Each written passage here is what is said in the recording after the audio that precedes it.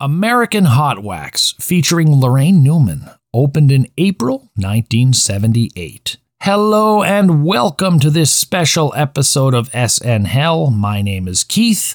Not with me is my old buddy Matt. Yes, I couldn't pay Matt to watch American Hot Wax. Tonight's movie is American Hot Wax, April 1978. It was released. It features one of our favorites, Laraine Newman, in one of her first screen roles. A little background on this, the movie was released in 1978. United States culture is still experiencing a strong period of 50s nostalgia, ushered in by the likes of American Graffiti and Happy Days. Logic being all the folks that grew up in the 50s were now the ones making the money, and they had the money to spend. It's the same reason why songs I grew up with are now being used for commercials for like butter and stuff. This 91-minute rocktacular currently has a 6.9 out of 10 rating on the IMDb. Now, the film is considered to have been a bomb or a failure, but it grossed between 8 and 11 million at the box office in 1978. I don't see how that's a failure, looking at other movies from the period. It's the semi-fictional biography of a segment of the life of Alan Freed. Freed is pretty much universally regarded as the first rock and roll disc jockey, and while he wasn't the inventor of the phrase rock and roll, he's the one that really made it popular. He's also credited as being part of the promotion team for the first rock concert ever held.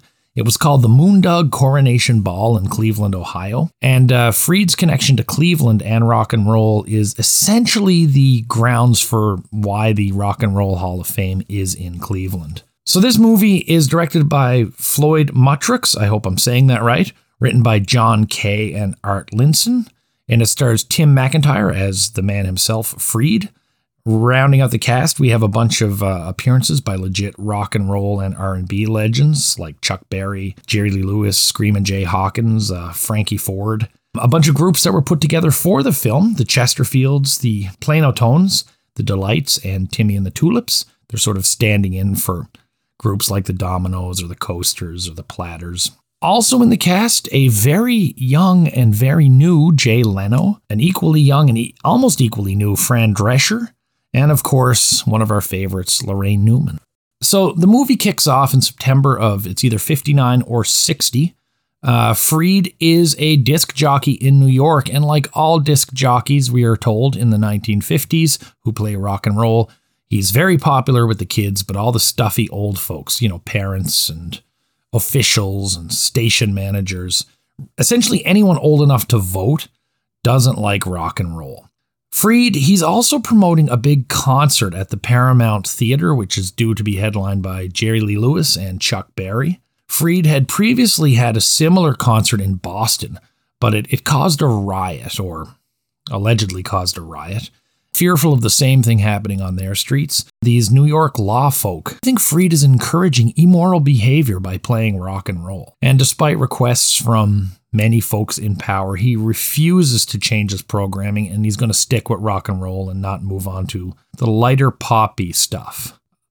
Adding complications to his life in general is he's just constantly besieged by people coming to him trying to get him to play their music, because at that point in time, Freed playing your music made you a star overnight. So we have some interwoven subplots. We have teenage Louise, played by Laraine Newman, kind of a prodigy for writing doo-wop music, despite her parents' objections to her association with rock music and the black singing group, the Chesterfields. They're trying to push her into going to college. Basically, your sort of typical, almost jazz singery type thing. And two of Freed's employees, Mookie, his chauffeur, played by Jay Leno, and Cheryl, his receptionist, played by Fran Drescher. They're very different, these two, but they might have a little more in common than you thought. As soon as I saw Fran Drescher sitting at a reception desk at a radio station, my mind immediately shifted to UHF, where she's the receptionist at the station. Kind of got a little kick out of that. All these plots eventually culminate on the night the big show is scheduled. So some thoughts on this movie. Tim McIntyre definitely reminds me of like a young Orson Welles.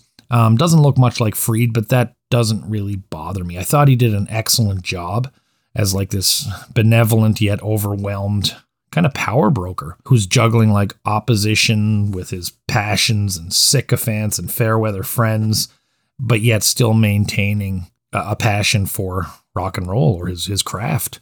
I found his performance was like refreshingly real and really understated. We see an outwardly friendly showman, but yet inwardly there's like this calculating strategist. Logically knowing what Freed faced in his professional life and what he did go on to accomplish, I think that's a very wise way to play the role. Pretty cool, actually. Jay Leno and Fran Drescher. It's really hard for me to see Jay Leno playing anything beyond Jay Leno. I know he did a movie in the 80s with Pat Morita that I saw, and he was actually pretty good in that as well. So Jay's Mookie, or Michael, is like a plucky, sensitive sort of greaser. I mean, he does a good job. There's not much to work with. And Fran Drescher has, again, she has even less to work with. She's obviously a very capable actor, even at that time. It's a few years later she shows up in Spinal Tap, kind of a more flushed out version of this character, I think. She's kind of like a uptown girl, sort of a counterbalance to Leno's Mookie. But they don't give her much to work with. And there's a lot of generic and kind of clunky lines in there. Makes her character kind of a tad insufferable at times, actually. But I don't think like another actor could have done any better. It almost seems as like they had a script written and then they said, oh shit, we don't have a love story. Okay, give him a chauffeur and give him a secretary. There's just this buckshot approach to tell Freed's story, but also in this 90-minute period follow like Mookie and Cheryl's story and also teenage Louise. And because of this, a lot of characters, like I mentioned, come off as completely underdeveloped. We don't really get to know anything about these people except how they're related to rock and roll or how they're related to someone who's related to rock and roll. Alan Freed's backstory, we get almost nothing. We have no idea if he's married, if he has a family, what he likes, what he talks about, what he does beyond rock and roll music. And maybe he didn't do anything, but we don't even hear that. All of a sudden, there's this estrangement from his father that kind of sneaks in and then leaves without any lead up or follow up. I love films that have like overlapping dialogue. I always think of like the Robert Altman type things. Hot Wax has a lot of that, and it's really done well, and it's done at appropriate times that really make sense. If you are a fan of 50s music, you'll probably love this movie. You'll definitely love the soundtrack. There were some really great cameos. They were among the best part of the movie, and it's too bad that more of the original acts weren't in the film, or at least gave permission or whatever the legalities there are to have the band's name used or actors filling in as the band like they do in the Buddy Holly story. Later they do it in La Bamba. They do it all the time. Instead, we get these kind of made-up groups, and it doesn't have the same feel. A really cheesy element of the film is that Lorraine's character is credited with writing all these songs that, other people wrote. Since I Don't Have You, Why Do Fools Fall in Love? I was sort of saying, well, why would they do that? It's a celebration of 50s music. Why rewrite and in one case perhaps whitewash the true history of it? While they certainly could have found someone in New York City to write something half decent in the style of, it sort of felt like it was robbing someone of a credit in a way. Another element that bugged me is like the concert is the big deal of the show, but like whether or not it happens, it's not really a matter of life and death for anyone. There's not really any reason to root for the show to happen beyond the show happening. There's something about the way Freed is portrayed that it's like, okay, if this one doesn't happen, I'll get another one. Now, they do run into complications very late in the game that would impede that, but why does this concert matter? And maybe I just missed it in the storytelling. With a lot of other distractions and stuff kind of entering in there, the concert sometimes got lost in the shuffle. There's this weird thing about rock movies, you get really energized with them, especially like rock biography movies. You get really energized by the music and you're excited about the time and the artistry. And then suddenly the movie ends and Richie Valens' brother is standing on a bridge screaming in agony, or there's a chyron that says, this character you've just come to like died 2 days later, something like that. And we kind of get that here. All the positive energy really gets snuffed out. As well, there's this weird thing with a homeless guy. I think he's homeless, who's kind of looks like Little Richard, and he's singing and playing on a drum, and it's supposed to mean something. It just doesn't make any sense in context of what we've seen up to that point. This movie was produced in the gritty 70s, but it definitely had a feeling that it was trying to be as accessible to a large audience as possible. And like I said, it had its fair share of generic characters doing generic things and saying generic sentences.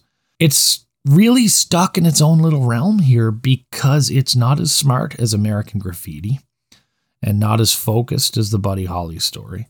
And it's not as mindless and accessible and fluffy as Grease. So it's kind of like this weird no man's land 50s movie from the 70s.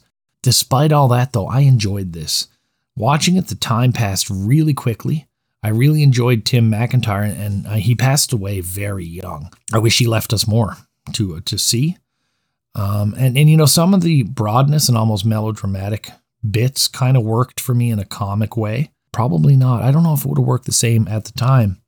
The music is awesome. This concert section is fantastic. And though I said they should have tried to use the original performers, a lot of these groups that were put together for the movie do fantastic work. I couldn't recommend this movie to everyone. Matt would never come back for another recording session if you had to sit through this. But if you're in the mood for a whack of 70s nostalgia about the 1950s, this is a real fun little movie. And I can totally see why some people adored this movie and others completely hated it. But the real story for us in the context of what we're doing is, how did Laraine Newman do? Lorraine's character is called Teenage Louise, and she's loosely to heavily based on Carole King. Songwriting prodigy. Would have been about 23 years old here, but she's playing a teenager. I assume the teenager around 16 or so. I think Laraine does it very well.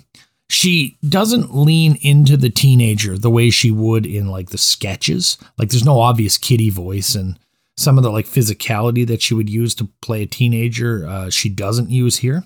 But she pulls off the youth with this positive vibe, this energy, and really more than a tad bit of what I call naive joy. She brings a lot of her comic sensibilities here, but she's playing a more serious but charming and fun role, and does an excellent job as this dogged dreamer who's fueled by her talent and her optimism and her love for music. A few times I wondered maybe they should have cast someone who was actually of that age, but I don't think it would have helped any. I really don't. Laraine was young enough to pull it off and mature enough to avoid a lot of the sort of tropey things that a lot of younger actors do, especially at that time before the rest of the world pointed it out. In the grand scheme of things, this is kind of a bit of a footnote as far as the movies featuring SNL cast members is concerned. But I think fans of the era of the show, and certainly fans of Laraine Newman, shouldn't sleep on this. If they don't enjoy the film, they'll at least enjoy her in this. It's different enough from the show that it shows range. Now, not that there was any question about Laraine Newman having range, but it shows her doing something different in a different context. I thought she was among the best things in the film. For these movie reviews, as we did with Animal House, rather than give it our usual score out of 10, Matt and I are going to do the thumbs up, thumbs down method. And I give this a thumbs up purely for the fun of it. This movie makes it easy to overlook a lot of the drawbacks and appreciate the music of the time and the lives of those that were directly or indirectly involved in rock music at that point in time. So Matt and I will be back soon with a regular episode. Thank you for listening, and we'll see you soon in SNL.